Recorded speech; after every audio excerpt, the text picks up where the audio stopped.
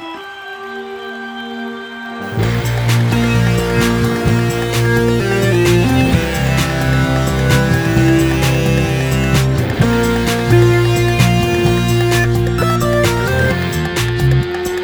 is up, everybody?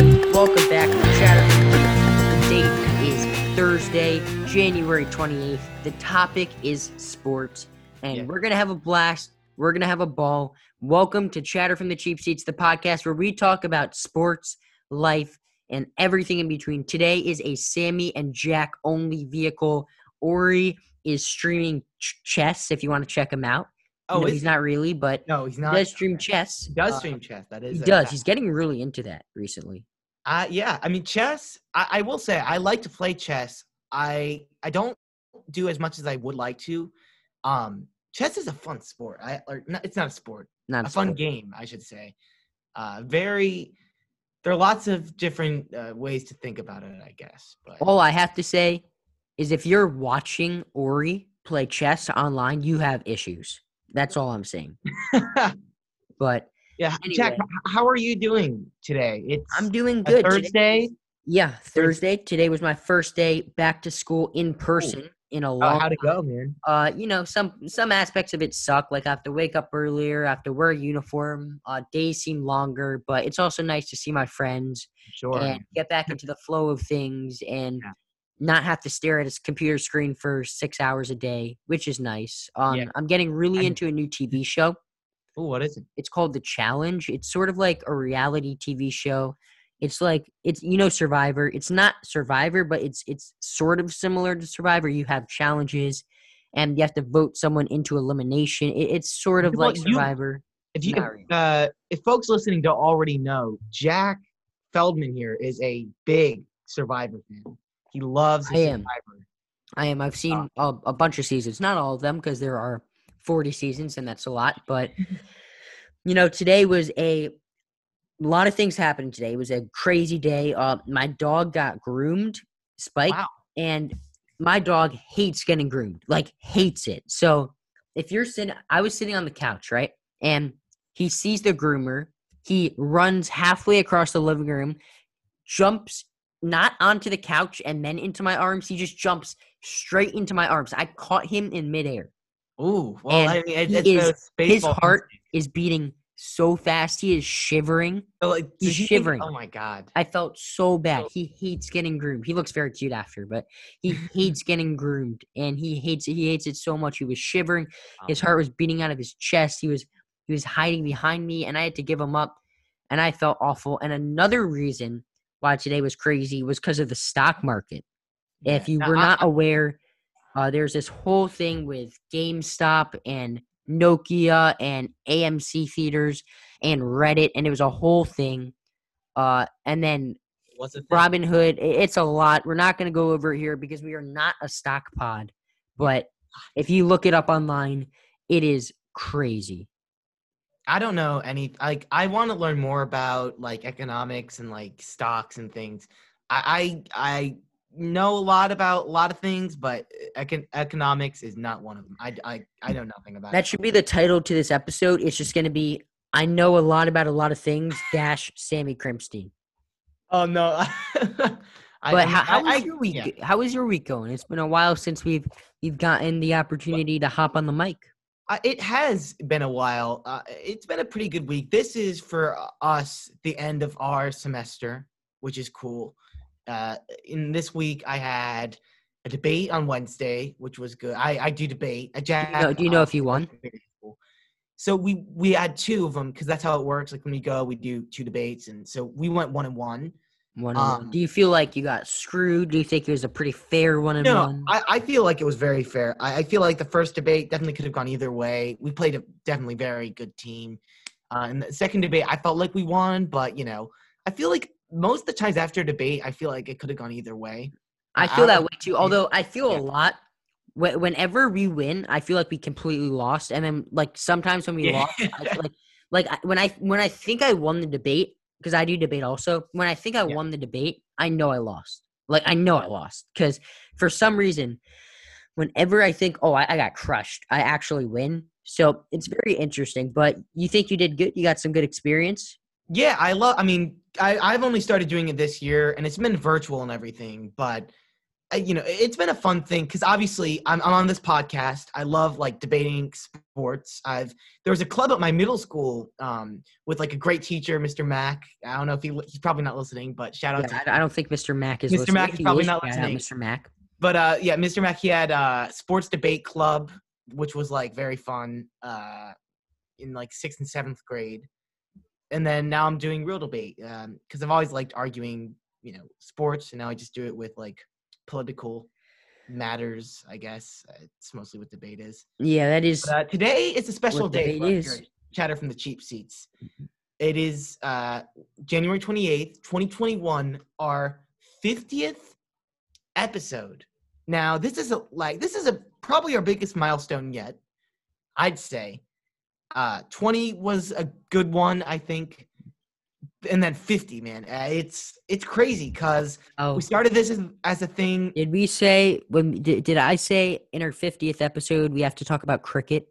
No, that was for our 99th. So we're not quite there yet. Okay.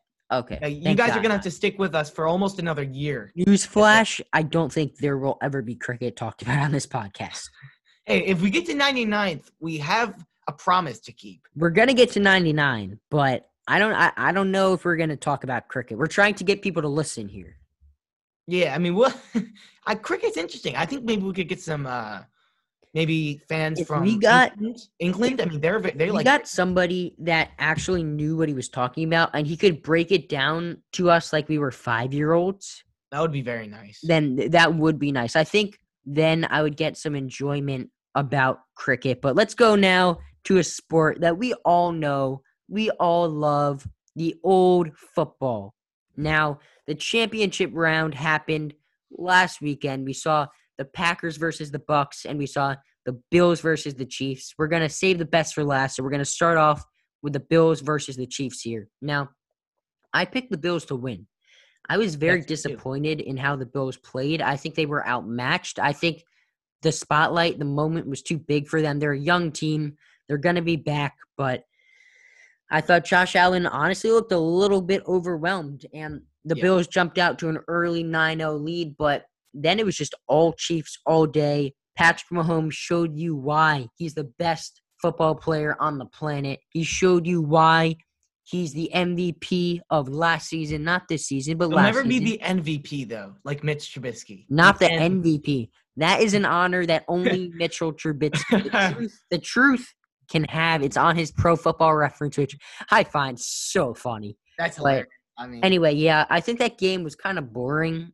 I think it got a little interesting at the end. Not really, but Sammy, do you have anything to add on this game?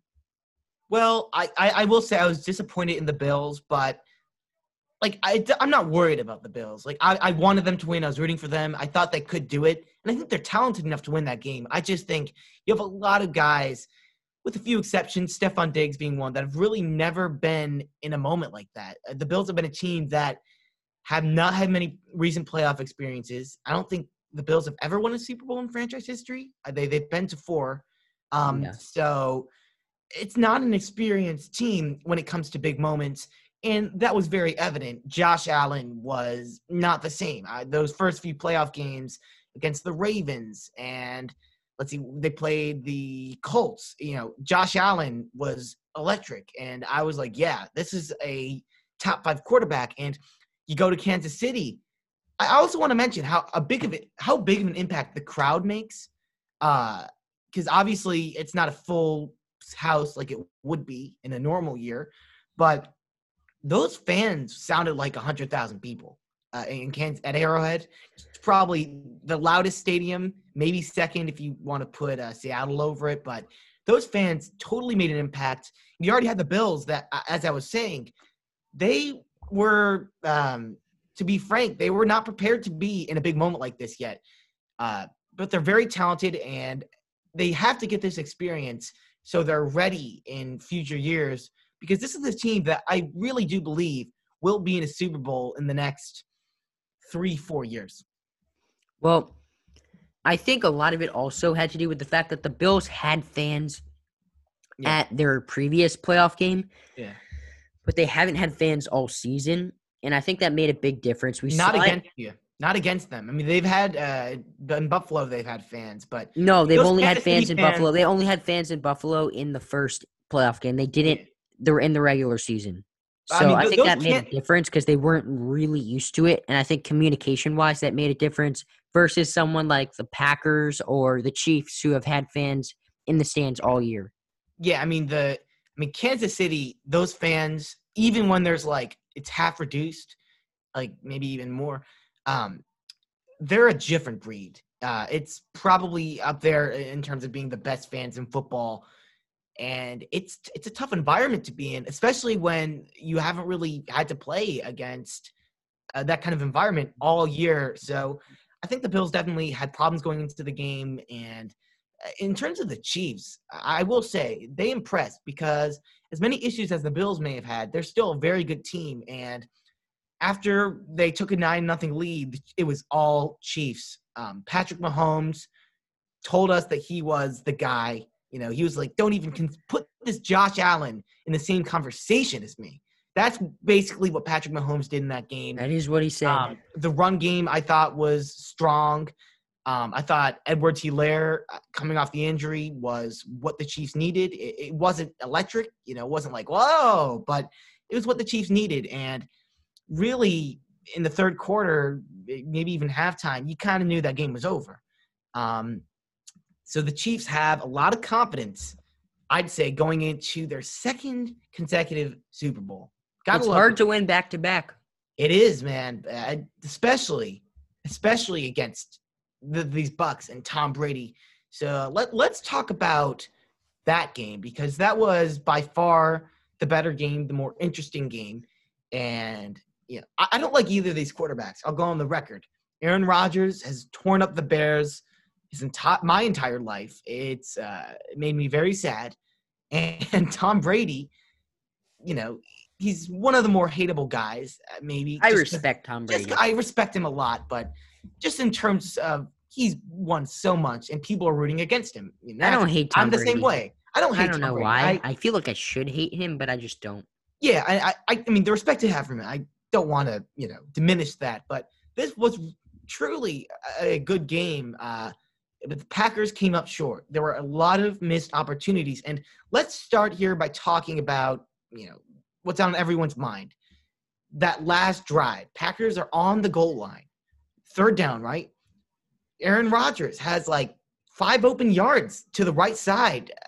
That was – Aaron Rodgers isn't the fastest guy in the world, but I'm pretty sure he could have gotten into the end zone on that play. That. Easy, instead, no problem. He throws up not a 50-50 ball. That was like a 25-75 ball to I think it was Devontae Adams.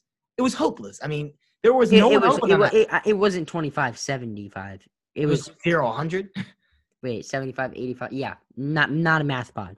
Not a math pod. I have a feeling that you're this move makes no sense for you, and it doesn't make sense for anybody.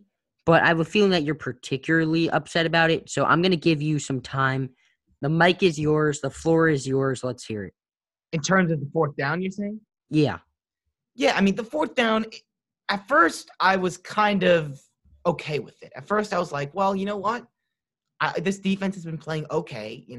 They've had some rough secondary moments. But if they can really, get down and stop those deep plays, which they hadn't really been doing, but if they stop deep plays, they can get the ball back and give Aaron Rodgers a chance to win the game. But as I thought about it more, you got to give him a chance to win the game there on fourth down. We're talking about last episode, Andy Reid and the guts it took. He went for it on a fourth down to clinch a game for the Chiefs against the Browns to move them on to the championship round. And Matt LaFleur, to be frank, did not have those same guts. He did not accept the risk of, maybe failing there, and he took the conservative route. You take a field goal. And with the amount of time that was left, and Tom Brady on the other side of the field, at the end of the day, it just doesn't make sense. And Matt LaFleur's obviously been a great coach. He's since Mike McCarthy left, he's really, kind of just turn that Green Bay franchise back right into a winning team. But it's tough, man. That was not a good decision. Not a good decision by Matt LaFleur. And people are putting a lot on that, and that's my issue with it. Like, I think there were a lot of other opportunities for Green Bay to win the game. Yes, Sammy, but that decision. I was already talking that about decision Aaron Rodgers, man. I mean, Aaron Rodgers failed. I don't care that he had Sammy, you years. cannot say Sammy, I know that you hate Aaron Rodgers, but Aaron Rodgers did not fail. He did not fail. He had the chance taken away from him. Okay, when you have a chance, just as a coach, and first of all, 346 yards, 3 touchdowns, 1 interception, 101.6 passer rating. That's a good game. That's a good game. 68.8% completion percentage. That's good. He played well. Now, here we go, because I am angry about this. Right? The strength of the team is Aaron Rodgers and the offense, which is one of, if not the best offense in football, right? The defense is not your strong suit. Even though they were playing well, it is not your strong suit. Now, why would you put the game in the hands of your defense versus your offense? You want to put the game in the fate of your best possible, like the best possible part of your team, which is your offense. Now, you're telling me that that you weren't upset at first of the move to take the ball out of the hands of the best quarterback in football this year and risk it on stopping the best quarterback ever with a defense that is not the strong suit of your team. Do you realize when I say this, how ridiculous that move was? Not to mention the fact that if the Packers did go for it on 4th down and they didn't get it, they would basically be in almost the same situation as if they punted it away or they kicked the field goal and they stopped the Bucs. Because let's say they go for it on 4th down, they don't get it, right? The only difference between that and them stopping the Bucs is that if they scored a touchdown, they would have to go for 2 and make a 2-point conversion, which I'll take those odds and a chance to get a touchdown on 4th down any day over stopping the greatest quarterback to ever play the game. Now, here's what I'm going to say about irate over this. Here's what I'm going to say about Aaron Rodgers. He had a great year. His statistics are amazing. He had a good game, right? But in the moment where he needed it most, Sammy, it was taken out of his hands. He didn't get the chance. But he did. He had 5 yards wide open, man. And he failed. He failed. Let me read you off a very interesting stat. Aaron Rodgers is 0-37 when entering the 4th quarter, trailing by more than a point against winning teams. He has not been clutch against good teams throughout his career. And once again, he played a good team. He's not showing up in the moment where he needs to. And that is why he only has 1 Super Bowl. People make excuses for Aaron Rodgers. Oh, bad calls. Oh, this. Oh, that. You're the best wide receiver in the league. You are the best quarterback in the league. You have a top 10 coach in the league. You have no excuse. Even if they make a bad decision, you cannot say Aaron Rodgers had coach in the league. Aaron Rodgers had chances to win that game, and he didn't. The reason they lost that game is not Aaron Rodgers. It is not Aaron Rodgers. Matt LaFleur is at fault, but I think you can't put all the fault on him, and I think you have to put some of it on Aaron Rodgers if you're the Green Bay Packers. I'm just being honest. Some people don't. All I'm going to say is the reason they lost that game is because of Matt LaFleur's call. If Matt LaFleur does not make that call and he elects to go for it on 4th down, the percentage chance that they win that game goes up. And I personally think they do win that game. I don't know if they make it on that 4th down. Even if they don't make it, they still have an opportunity to stop Brady. And if they have an opportunity to stop Brady, why not take the 3 and give it to them? Because you have a chance to score a touchdown and win the game. You have a chance to take the lead. If you go for it on 4th down and don't get it, right? All you have to do, you still have 3 timeouts. You still have the 2-minute warning. There is more than enough time. All you have to do is stop Brady, which was what you would have to do anyway with kicking the field goal, and then score a touchdown, which is the same thing that you would have to do anyway with kicking the field goal. The only difference is you would have to get a 2-point conversion, and I trust the MVP to make a 2-point conversion to Davante Adams, the best wide receiver in football, 9 out of 10 times. But look, I like Aaron. No, I you don't don't. like No, you I don't. respect Aaron Rodgers. I respect I don't even. Aaron I don't Rodgers. think you do, Sammy. I do, man. But the stats don't lie, man. He's never in his life trailing by more than a point come back against a winning team. He's won a Super Bowl, though. He's a great quarterback. Right. He's a But top people are 5 like, quarterback of all time, in my and opinion. my beef is that people are saying Aaron Rodgers is a quarterback of the caliber that should have, 3, 4, this how many ever Super Bowls.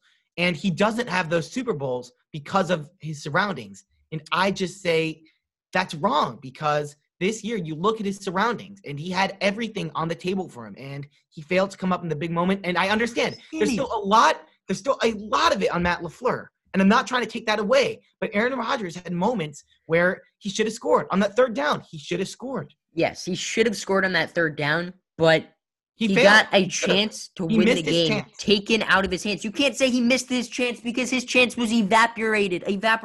His fourth down chance was evaporated, okay? And how can you say that the Packers are doing everything in their power to put pieces around them to win a Super Bowl when in this year's draft they traded up to take a quarterback when everybody knows that Aaron Rodgers desperately needed weapons? Because, yes, he has Devontae Adams, but who else? Marquez Valdes-Scantling drops the ball every other pass. He doesn't. Good. He's been incredible this year. He's not good. He drops, so you know how many passes he drops? You're trying to turn this, Sammy, into an anti-Aaron Rodgers propaganda podcast, and I will not stand for it. He is a top 5 quarterback of all time. I mean, and that might be fair. I'm not trying to say he's not good. I'm just trying to say in big moments he's fallen up short, and he missed his chance, right? Okay, maybe in another reality he would have gotten the fourth down, but he didn't. His chance was on third down, and he had an opportunity. He had 5 yards right there up the right side of the field, and he did not take that opportunity. And there were other reasons, of course, Green Bay lost this game. That was a horrible call. Yes, there were other reasons, but that was the main reason. And I don't think that's arguable. I think that is the greatest reason why they won that game or why they lost that game. But, Sammy, I love you. Let's come back together. Give me a virtual hug. If you're watching on YouTube, you can see me and Sammy giving each other virtual hugs right now. Okay. Now, we're going to talk about some football quarterbacks that might be available in the offseason. So I'm just going to throw out a name to you, and I want you to tell me just gut reaction.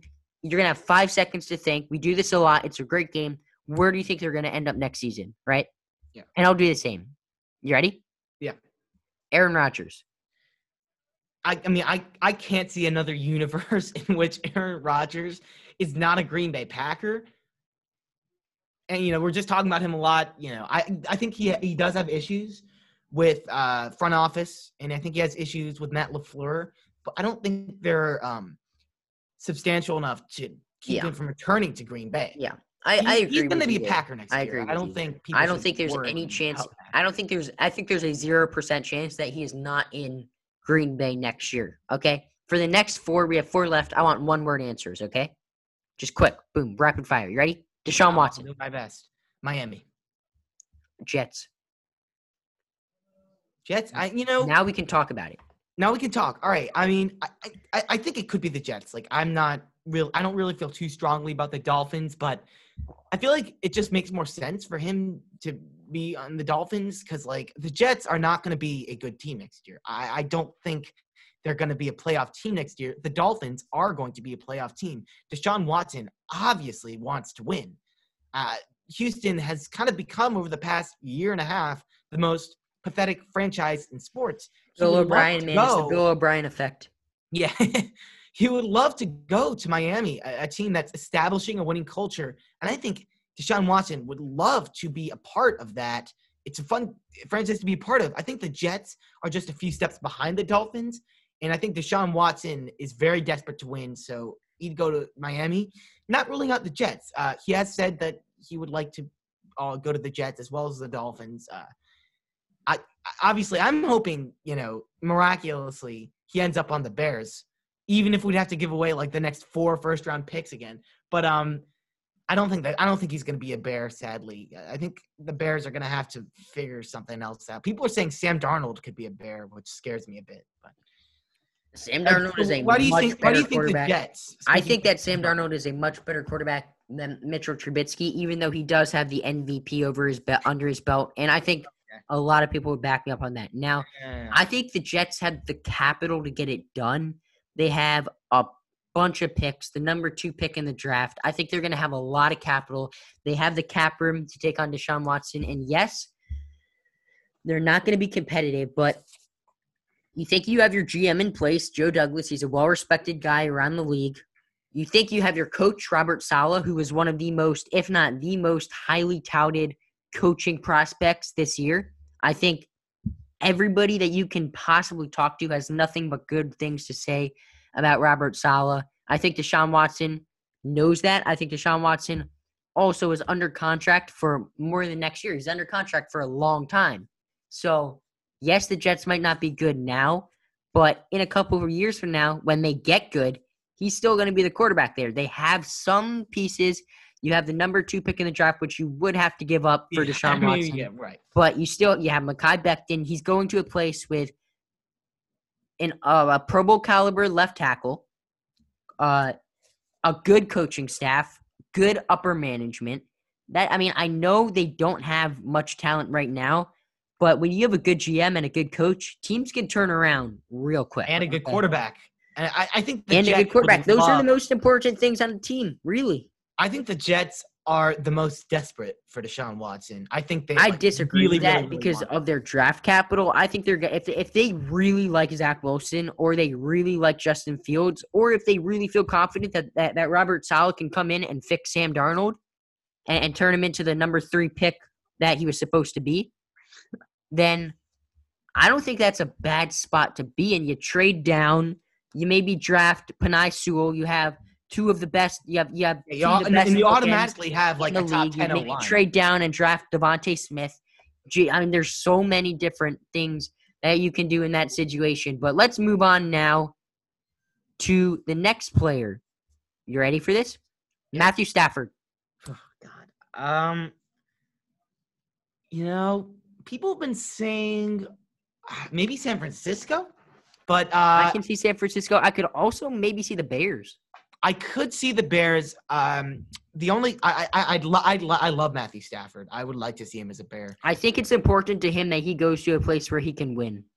Yeah, and I think it depends on what the Lions are looking to get. Like, obviously, it's not going to be as much as Watson, but no, Watson's they may still have a pretty high price tag, and I think for an aging quarterback who you probably get maybe max 3 more good years out of him, if even. Maybe even 1 or 2 good years. I don't think the Bears would be willing to give up more first-round picks because, like I've already mentioned on this podcast, the Bears have missed first-round picks for the past 2-3 years because of the Khalil Mack trade. So I think Deshaun Watson, they'd be willing to do that. Matthew Stafford, if that's what the Lions want, if they want a bunch of first-round picks, the Bears are going to be more hesitant. For that reason, I think San Francisco, I think they're in a position where they're able to clear some cap room. Obviously, Jimmy Garoppolo, which we'll be talking about also in a little bit, is not going to be their quarterback anymore next year. That's looking pretty evident. And, the 49ers are a team that can still win. And Matthew Stafford wants to win. They still have a good defense when they're healthy. Maybe you need a few more weapons offensively. That's my main complaint with them. But you have a decent offense, which you can capitalize on. 49ers can still be a winning team. And if that's the mindset with Matthew Stafford, if he wants to go somewhere where he can win, I think San Francisco is not a bad option for him. I would like to see him in Chicago, but I don't know about that. Where do you think Matthew Stafford's going to be, my friend? I could see the Bears, but I think the 49ers do make a lot of sense for him. I'm not really sure on Matthew Stafford. Now, Jimmy Garoppolo, who is the 49ers quarterback as of now, is also another guy that I think he might get traded or cut or something. What do you think? Yeah, I don't think he's going to be with the 49ers next year. Honestly, he's not going to be a starter. I don't think he may end up just not playing next year. just being a free agent if the 49ers do decide to cut him. I think if they move on from him, he'll try to find a backup job. I don't think he wants to take a year out of his career. Yeah, I mean, would he have to? I mean, because when you cut him, he's still on contract. Or would they have to sign a new deal? No, I mean, if you cut him, he's not under contract. I mean, so I guess, but he'd probably sign with back. Yeah, I mean, Jimmy Garoppolo is. I've never really been in love with him. He's not going to be a starter next year in this league. I think he can find a backup role somewhere if he can figure out things money wise. But I mean, we'll see, man. I don't see that career being resurrected. I mean, honestly, it was never really even that great. Like he had a Super Bowl run. He made it to the Super Bowl, but it was nothing because of Jimmy Garoppolo. No, he was good. He had a good season. He was solid. He was solid. That's a nice way of saying it. That's a nice way of saying it. Now, last guy on the list, your man. You guys kind of look alike. Hot boy Sammy, hot boy Jared Goff. A little bit of similarities. I suppose. Jared Goff. I don't know, man. What are you thinking on Jared Goff? I mean, he's a weird one because he's another one with a big contract, and they're probably going to have to trade him away. Like, it's a weird thing. Well, I think that he's another guy where it depends on a lot of things. It depends on, do the Saints think that Jameis Winston can be a viable starter in this league? It depends on, maybe he goes to a team like Detroit, Maybe that's a team he goes to. Maybe he goes to the Bears even. There's a lot of different options. I don't think he goes to the Jets because I think the Jets, the only quarterback that the Jets would be in on is Deshaun Watson, because I think every other quarterback that's available, I think Matthew Stafford maybe because he's only 33, 34, which for a quarterback is pretty young, but I think he wants to go somewhere where he can win right now. I think that the Jets, it's either Deshaun Watson or Sam Darnold or the draft. I don't think there's another option for them on the table. Yeah, I mean, dude, his base salary for 2021 is $25 million. That's a lot of moolah. That's a lot of money. And honestly, if the Rams are trying to trade him, which is the only logical option, it seems, who's going to want to trade for him? Like, maybe the Saints, right? Like, that's a possibility.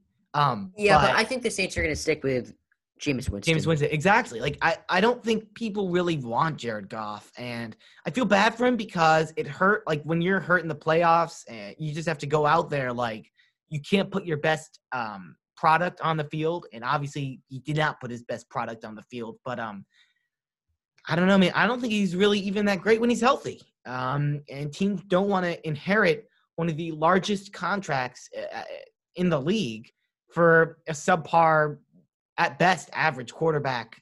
Maybe that'll be on Jack's Dumb Twitter take one day, one day, MVP year or whatever. But yeah, I'm not a huge fan of Jared Goff. I don't know if anyone's really gonna want Jared Goff. Yeah, we'll see. I think he'll get a job because I do think he's done enough to get another starting job in this league. He has been serviceable. Starting job, yes. Yeah, he's good enough to go to a Super Bowl if the situation around him is perfect. And I think that's what you can say about him. But yeah, let's transition on now to a sad note, a somber note. Hank Aaron, one of, if not the greatest baseball player of all time, has passed away. Now, let me read you some statistics about him because some of his numbers are crazy. Hall of Famer, obviously. MVP. He won a World Series, 3-time Gold Glove, 2 batting titles, and 25-time All-Star. 25-time All-Star. Wow. He didn't play 25 years. But I think sometimes they did like a 2. I think he did. I think he played. No, he only played 23 years. But I think once or twice they did like 2 All-Stars and there's some weird math. But he was an All-Star every single season except for his rookie year and his final year. And let me read you some of his all-time numbers. 755 home runs, the non-steroid home run king. Career batting average of 305. A career 2,297 RBIs. A career on-base percentage of 374. 555 slugging percentage, 928 OPS, and a 155 OPS plus, and a whopping 143.1 career WAR. If you took away every single one of Hank Aaron's home runs, he would still have over 3,000 hits. Is it that crazy? Because he also has 3,771 hits, if you didn't know. Wow. I mean, it really is sad. He's the guy, man. I mean, he's a great guy as well.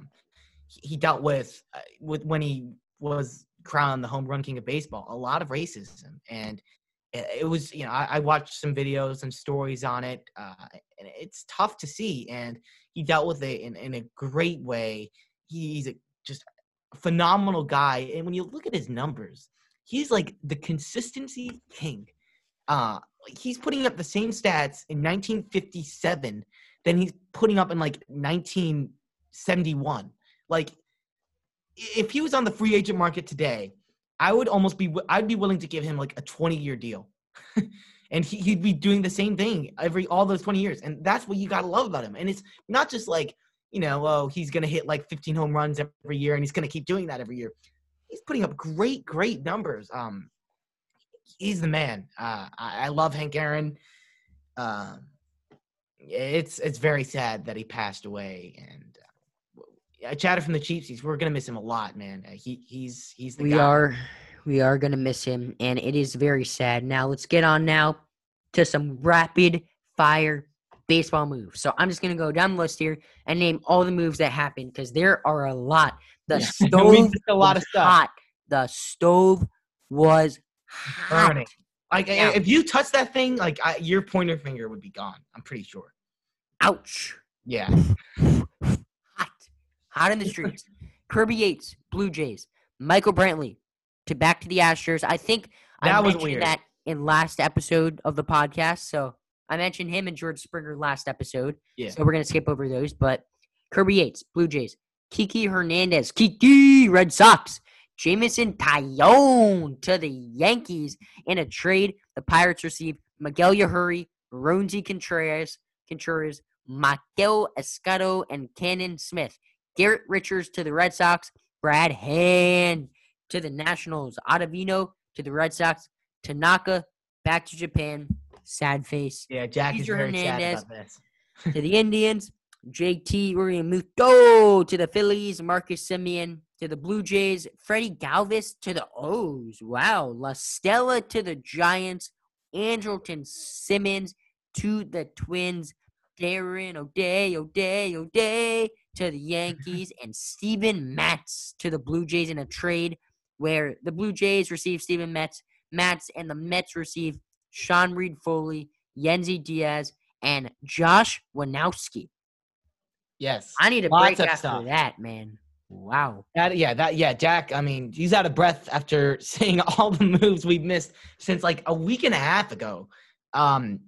Things were kind of cold, and then they got hot, and now it's hot, and everything is happening. And there's still a lot of pieces left to be signed. Obviously, the biggest name of the offseason, Bauer, has yet to make his decision, despite constant trolling on his YouTube channel, which I do enjoy. I know it's all trolling stuff, but he does make good content, I will say.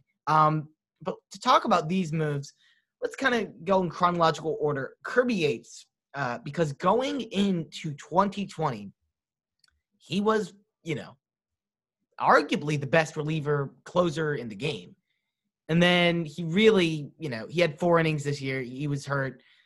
Not, an ideal situation for him. Do you think he's the same guy as he was in 2019? Or do you think only pitching 4 innings in 2020 is going to really affect him for the Blue Jays? Do you think this is a good signing? Because they didn't get him for much. It was like $5 million. Signing. Yeah, I think it's a good signing. I think 2020 was a weird year for everybody, so I don't put a lot of marbles in the 2020 basket. He was amazing in 2019. And now, 18. Kiki Hernandez is a guy where he's a good player. He's a solid player for the Dodgers. He did not have a good 2020, but I think a lot of people had bad 2020s. He's a career. He's not going to be a good starter, but if he's on your bench, he's a good piece. Now, Jameson Taillon to the Yankees, Sammy. Can you try to pronounce Jameson Taillon? Jameson Taillon. A lot of people butcher that. Do they say like Italian or whatever? A lot of people butcher that. I'm very impressed that you got that. Well, I mean, he's been in my NL Central. I know all my NL Central. That's true. Sammy knows his NL Central. I know my NL Central. Yeah, Taillon is good, man. I mean, I'd say I know the NL Central. He's been a guy, he's a Cubs fan, like that when he's healthy, which is, it doesn't happen too often, unfortunately. When he's healthy, he's a guy, as a Cubs fan, I'm kind of like, I don't really want to face him. He has good stuff, he's very good at locating, and he's had some good years. 2018 being his best, 3.20 ERA. 2019, a little bit of a decline. 2020 did not pitch a. Well, he was hurt in 2019. There was no decline. He was hurt in 2019 as well. But does that concern you? Because he hasn't really been fully healthy since 2018. Jack is a Yankees fan. That is It true. a little bit concerning that he hasn't pitched to his full abilities in a while. Because as if that was the Cubs making that signing, I would be concerned. I'm a little bit concerned that he won't be back to where he was in 2018 and 2017, where he was at his best. I mean, it doesn't make me feel great, but it's a risk. You can be getting a potential low-end ace, high-end number 2 pitcher at your best. That that going in. He's a fantastic pitcher. But, there is a risk involved because he is very injury prone. Now, he completely changed his mechanics. He's working with Eric Cressey, the best injury prevention guy in the league. He's back with Garrett Cole, his best bud. And I think they're really going to do some great things together. You're not really giving up any prospects that you really care about at all. So that's a good thing. I think it's a win-win trade for the Yankees. Now, you got a lot of names to get through. So we're just going to go rapid fire here. We're going to give a few brief thoughts, and we're going to go to the next one. Garrett Richards to the Red Sox. The Red Sox really need pitching. It makes sense for both sides. Yeah, fair enough. I like the deal. A little expensive, $10 million. Like, I like Garrett Richards, but like $10 million? I agree with that, but they really do. He's had some very good years when he was in Los Angeles. I will give him that. But he has not really been good since 2018. So yeah. That is concerning for me if I'm a Red Sox fan, but I think their rotation back to full health is going to be a solid rotation. I disagree. I think it's still a bad rotation. You don't know what Chris Sale is going to be coming off of TJ. You don't know what a lot of guys are going to be. Even with full health, I still think it's a short, weak, not very. They don't have much depth. But anyway, Brad Hand to the Nats. I hate this signing. You're going to depth about this. I'm interested. Statistic-wise, really good. However, $10 million, a lot of money for a reliever. Yeah, and his fastball velo has been declining over the past couple of years, and that is a huge sign that a pitcher is about to have a bad season, that they're about to regress when you see that their fastball velo is declining. Yeah, I mean, Brad Hand was phenomenal in 2020. He was really good. But I'll agree with you here, and it's kind of similar last week to my Archie Bradley argument.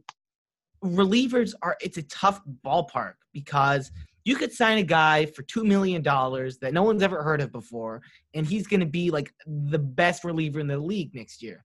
Like, I know he was a rookie, but Devin Williams, he was the best reliever in baseball in 2020. No one saw that coming. That was amazing, and that's the thing. And you could have guys like, I don't know, a Kirby Yates we were just talking about. He could have a horrible year. The reliever market is very volatile. You never know what you're going to get. And that's why teams, I think, are they're not very willing to give a lot of money to these guys. Brad Hand, he has been very good, but with the fastball velo declining, I am a little bit concerned. I think he's going to be solid. I don't think the trends are as concerning as with Archie Bradley. I think he's been better than Archie Bradley, but I think there's a chance that this does end up being a complete waste It of could money. come back to bite them It in could, the yeah. butt. Now, I'm not saying it will, but it's definitely something to keep an eye on. Now, next move here. This is a big one.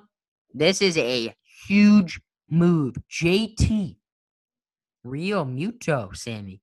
Your boy, back with the Phillies. The highest AAV for a catcher ever. 5 years, $115.5 million. Yeah. Macaroos, everything that you can say that dollars are, he got. What do you think? I like it. I mean, I think it was kind of getting to a point where there wasn't really too much else that could have happened. Like the Mets, they got McCann, and then the Blue Jays are kind of set, and all the big players didn't really need a catcher. The only team that was maybe jumping in at the last minute was the Atlanta Braves, but you got Travis d'Arnaud there. D'Arnaud, not a good name for me. I'm not very good pronouncing that one. Travis d'Arnaud, who's been pretty solid for the Braves. So there was no reason for them to spend a bunch of money on Real Muto. The only logical place for him to end up going was back to Philadelphia, and that is where he went. I like the signing. He's undisputably a top 3 catcher in the game. I think a lot of people have him at number 1. Phenomenal glove, great pop time, great hitter as well. So of course I like it. It's a big deal for a big name player. And let's see, another move that happened, a lot of money for this guy, Marcus Semien. $18 million, only 1 year, but that is a lot for a 1-year deal. And you look at his baseball reference, and he has been pretty solid. Not a guy who's going to get on base at a tremendous rate, but he hits for very good power, especially for a shortstop. 33 home runs in his last full season, which is honestly, if I'm the Blue Jays, that's kind of what I'm looking at. Like, because power at the shortstop position, outside of your like blockbuster names, like your Correa, your Baez when he's playing well, your Lindor, you're not going to be getting a lot of home runs. Semien, I would not put him in that category, but he had a great 2019. 33 home runs. He was third in the MVP vote, 285 batting average. That's an MVP caliber year, and that's what the Blue Jays were looking at. I like the deal. I think he's going to be another exciting piece on what is turning into one of the best offenses in the American League, without a doubt. That division, that whole division is really good. It is really good. I think even the Red Sox and the Orioles are decent teams. Yeah, Like, I mean, I don't think there's any team in that division that is like, oh. if you go across the leagues there to the NL, though, the NL East, I mean, that division is crazy. But Freddie Galvis to the Orioles, 1 year, $1.5 million. This is a flyer. You know what you're going to get with Freddie Galvis. You're not going to get much offensive production. He had a decent year, 712 OPS. Love his defense, though. Nothing crazy, but he's a good defender. He's going to give you good defense. Now, speaking of a guy, Sammy, that can give you good defense, Andrelton Simmons. Oh, my God. You know what? I mean, I was watching, it was, I think Foolish did the video. Did you see that one on Foolish Andrelton Baseball? Simmons? Yeah. Bailey? Yeah. No, I did not. Yeah, it was very interesting. He's basically saying that, like, with Andrelton Simmons, like, defensive statistics, like, he's basically Hall of Fame caliber. Like, that's how good he is. Bro, if he I don't know, like just Hall of Fame caliber, bit but better on offense, oh my God, that would be crazy. I mean, but like that's the thing. Andrelton Simmons, like, is a pretty good offensive player. He was hurt for like half of the year. He didn't have any home runs. But, he's getting on base. He's been doing that his whole career pretty consistently. And he's not really hitting for that poor of average. He's not a power guy. He doesn't claim to be. And that's fine. He's giving you, like, average offense and Hall of Fame, like, probably the best defensive shortstop of all time caliber defense. He has 4 gold gloves, a Wilson overall defensive player of the year, and a platinum glove. Yeah, I mean, his defense cannot be underestimated. He is incredible. And with average offense, if I'm the Twins, I think they're obviously set on re-signing Cruz.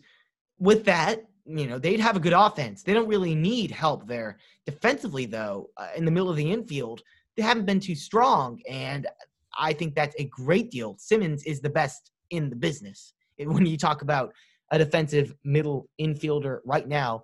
Another interesting move. Jack likes this one. I think it's kind of a no-brainer to like this one. Darren O'Day, my boy, he's been in the league for a long time. Already said that it was his favorite baseball player. I don't know how true that is, but, Or is a big Darren O'Day fan. Yeah, Darren O'Day, though, he got the sidearm sort of thing. 1 year, only $2.5 million to the New York Yankees.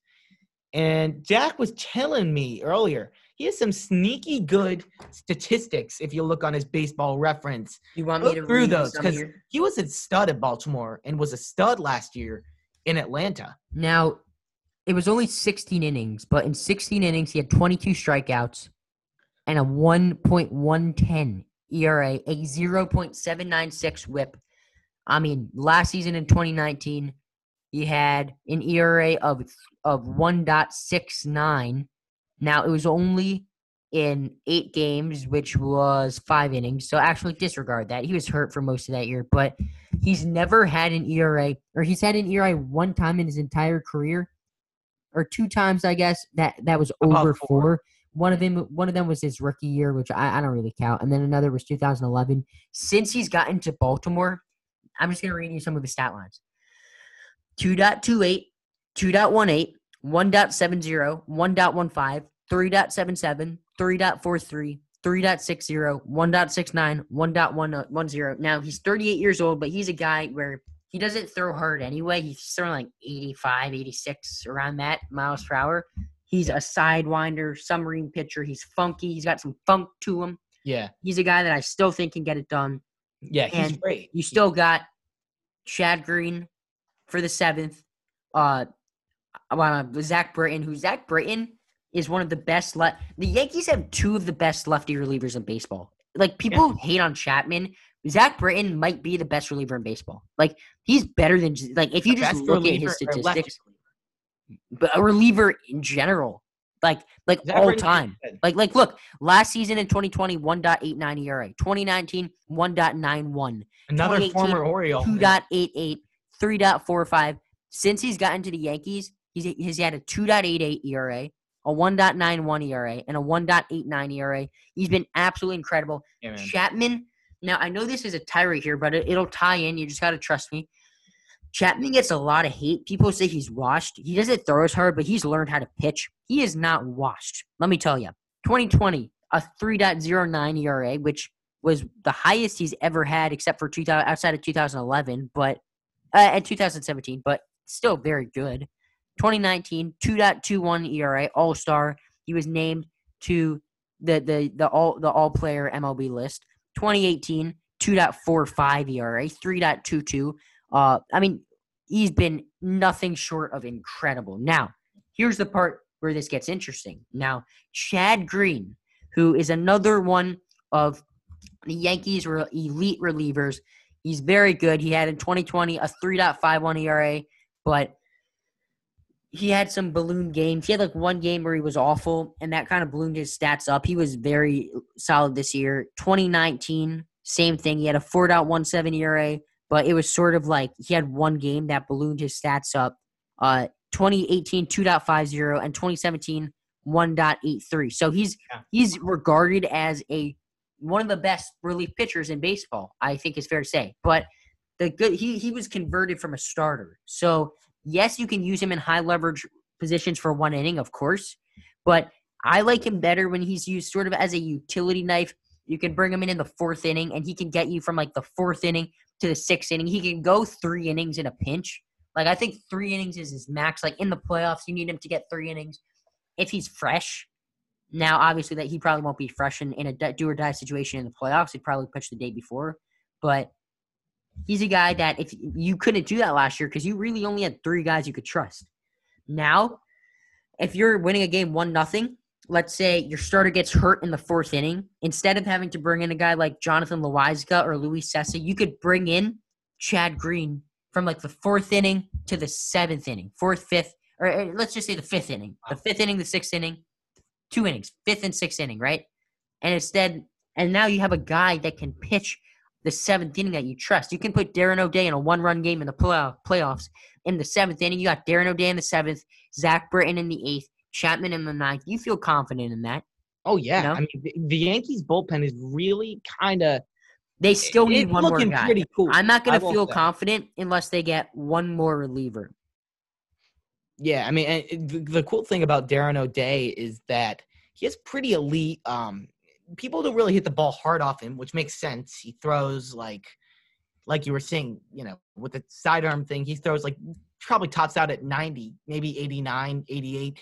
But his home runs per nine, it's like only been over one a few times in his career, which is pretty impressive. And it's something that obviously in big games, those are deflating.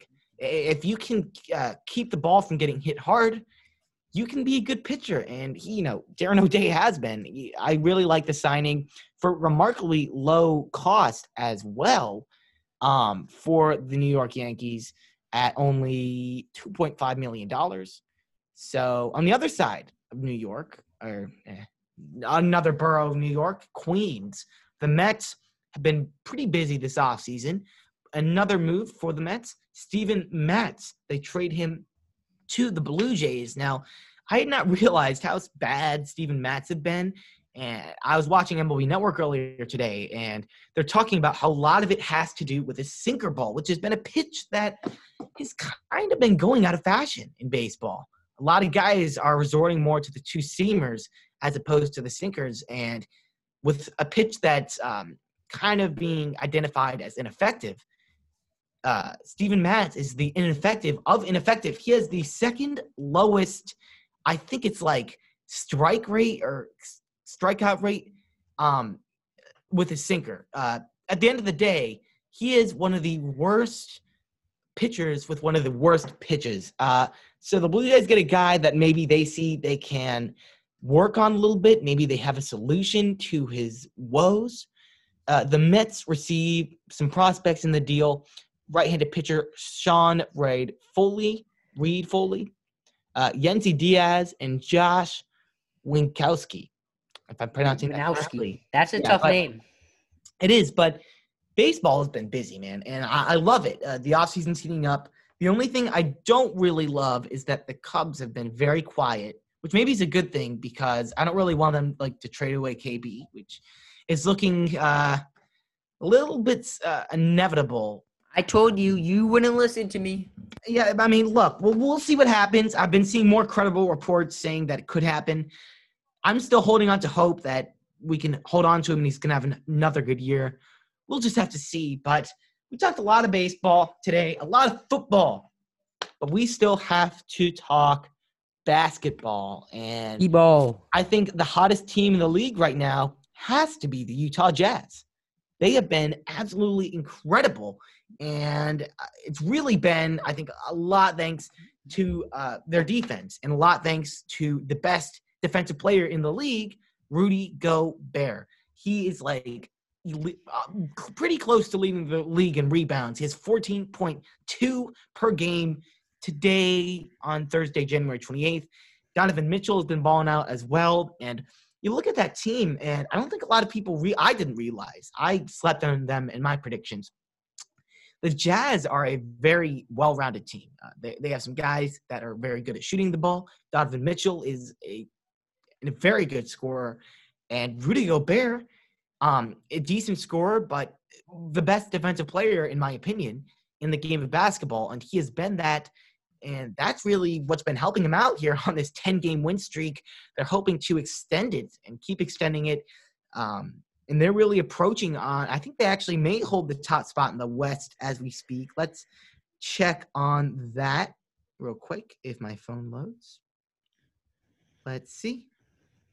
We'll be right back on your scheduled programming. All right, here we go. The Jazz are at the top of the Western Conference currently by a half a game over the Lakers, but they've been surprisingly good, and they're the hottest team in the league right now. What do you have to say about these flaming hot Utah Jazz? The Jazz seem like they just can't lose, man. That's all I have to say. They can't lose, Sammy. It's not They in can, their man. blood. And like they've beaten some pretty good teams too. The Nuggets, who have been underwhelming, the Milwaukee Bucks. Let's see, they've beaten the Hawks, who I respect as a very good team, the Warriors, and another underwhelming team in the Mavericks, who they play again tomorrow. But they've been incredible, and it doesn't really seem like they can lose right now. And I remember I was younger. It was like maybe 2014, 2013, and the Miami Heat had like a 20-game win streak or something. Start looking at this one, folks. Start kind of monitoring the situation, because we may be seeing a historic win streak once again with the Utah Jazz. They've been just electric. Another team that is not doing so well is there are a lot of teams. The Washington Wizards, we could talk about a little bit. But the Miami Heat, because the Wizards didn't really have very high expectations. Higher maybe than people thought after getting Westbrook, but they've been very bad. Worst team in basketball right now. He's fallen off a cliff. Yeah, I feel bad for Bradley Beal, who we'll talk about in a little bit. I think he'll get traded, but yeah, we'll see. But the Miami Heat have not been good. They have lost 4 games straight. They are 3-7 in their last 10 basketball games. And can you really blame it on the Heat right now? Because they're missing a lot of guys. Yeah, they have a lot of injuries. I still think that they're going to get in the playoffs. And obviously Jimmy Butler out, Tyler Hero out, Myers Leonard out. Now, I think they're going to get in the playoffs. And I think once they get everybody healthy, they got Bam Adebayo, Tyler Hero, Jimmy Butler. What? Bam Adebayo's been playing good. I'm saying once they have all 3 of them together. Oh, yeah. COVID. Oh, God, watch out, man. But let's not actually COVID. I just, it went down the wrong pipe. But now we're going to do an interesting all-star prediction list. So, Ori or Sammy, take it away. I called you Ori. You called me Ori. All right. So, Jack, do you have your predictions here for the NBA All-Star game? I do. We're going to do correct me if I'm wrong, but we're going to do our starting 5. Yes, starting 5. All right.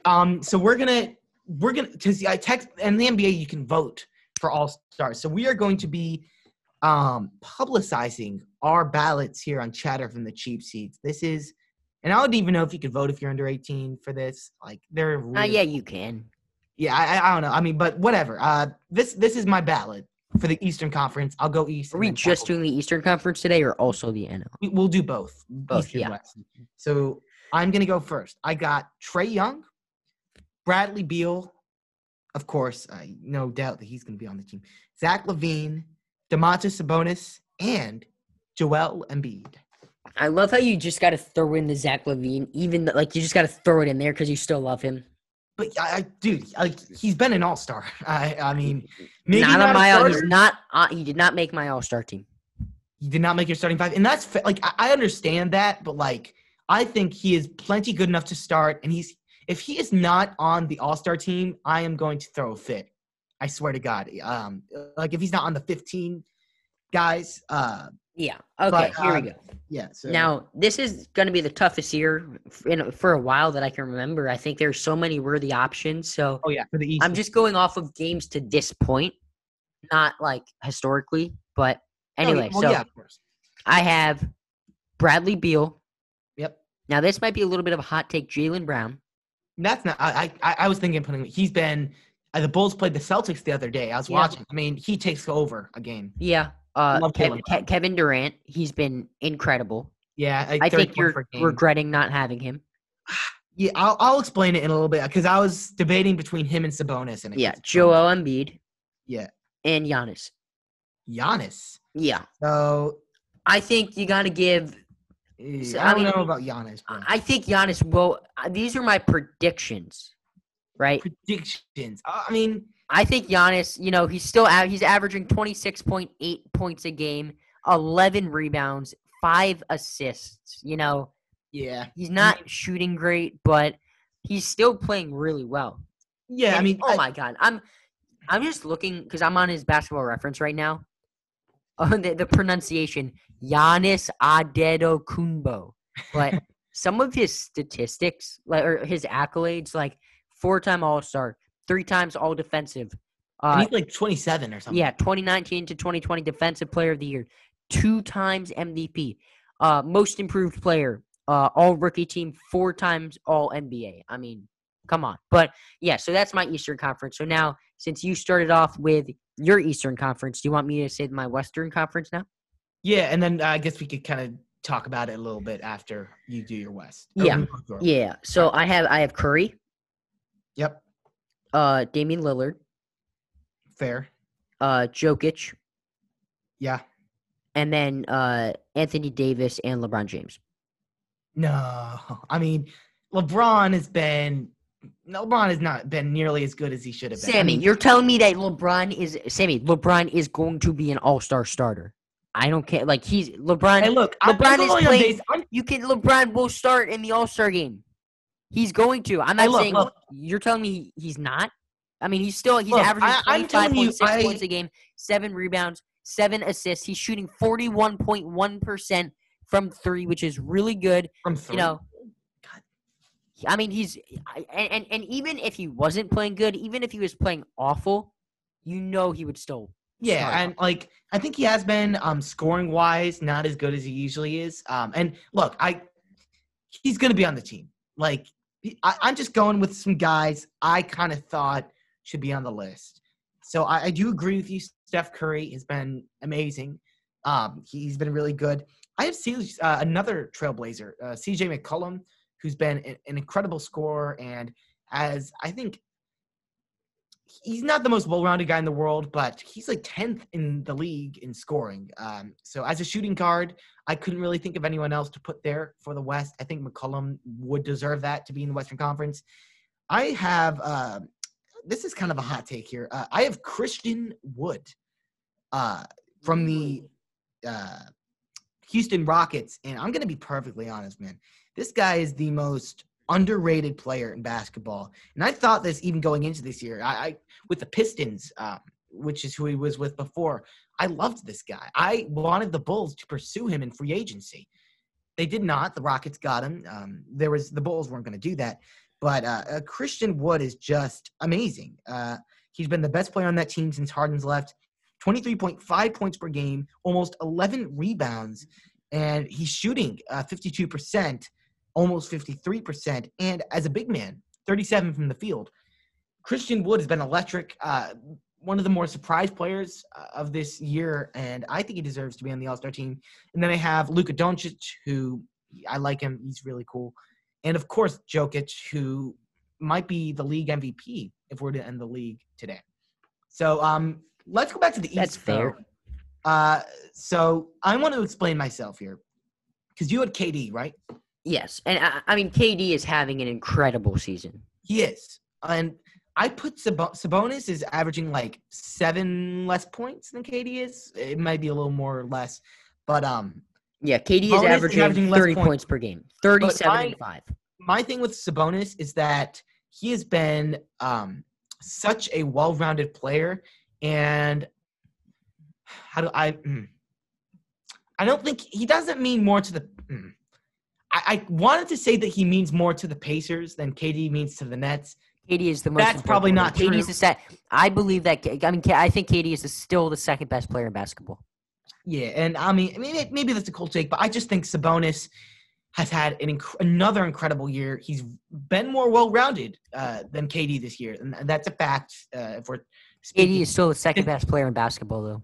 Yeah, but I'm just going on based on what I think for this year. I'm not going based on predictions or whatever, or what I think people will do, because I know people will not agree with me for a lot of these. But I think I like all these guys. Embiid kind of goes without saying. He's been emerged as an MVP candidate this year. Word pod. Pronunciation pod. Ooh, pronunciation pod. That's a new one. That has a good ring to it, doesn't it? I like the ring to that one. But yeah, those are our all-star teams. Unless there's anything else Jack wants to say on his picks. No, fun episode. Yeah. As always. Done for the day. Yeah, we wish we could and you guys let us know on Instagram in the comments. We're uploading some polls, some just some interesting Instagram posts that are sports related. So please, please, please interact with us as much as possible. We love hearing from you guys. You can do that by following us on Instagram and TikTok at chatter_cheapseatspod. Just let us know, like if you guys would be interested in us producing more content as Chatter from the Cheap Seats. So maybe, right now we can only do one podcast a week, but over the summer we did 2 podcasts a week. But maybe as the year goes on, this would have to be a group decision, so this is no promises, but maybe we would do one podcast and then another podcast maybe next summer or this summer or over spring break on special occasions, maybe a shorter podcast. Like, there are options that we can do. So let us know on Instagram and TikTok at chatter_cheapseatspod, or leave a voicemail at 202-743-1767. And what an episode. I had a fantastic time. Yeah, man. Sammy, do you have any last words to say to the people, the peeps? I mean, we always say we're chock full of sports, but I'll put it this way. Today's episode, I went in, my voice was feeling great, and now it's feeling a bit raspy because we have a That's how you know it was a great episode, man. We had a lot to talk about. There's so much stuff going on, and I love it because when we started this podcast 50 episodes ago, there was no sports, and that's why we came together, because we were missing sports, and there was none because of COVID, and we wanted to just talk about it as much as we could. And then sports came back, sure as they will. Baseball, followed by, I guess, the NBA came back, and then football. And now here we are. We have all the major sports are going. Yeah, it's great, man. And we should never take for granted having sports again, because I feel like we may have, and then it got taken away, and we were like, what are we going to do now? I have a statement to say. Flaming hot take. Jack has a statement. I love sports so much. Yeah, that's not a hot take, my friend. No, that's a flaming hot take. I was being facetious, Sammy. But that does it for us. A very fun episode, lot to talk about. 50th episode. Thank you guys so much for listening. We're 50 episodes in. That is crazy. I think I saw something somewhere that, it was 30% of all podcasts don't make it past the 10th episode, and it's 50% of all episodes don't make it past the 50th episode. So, we thank you guys for keeping us going and motivating us to keep creating content. That is all from us today. So, see you guys next time on Chatter from the Cheap Seats, or Sammy. Oh, God, I caught myself. Sammy, take us out. Bye.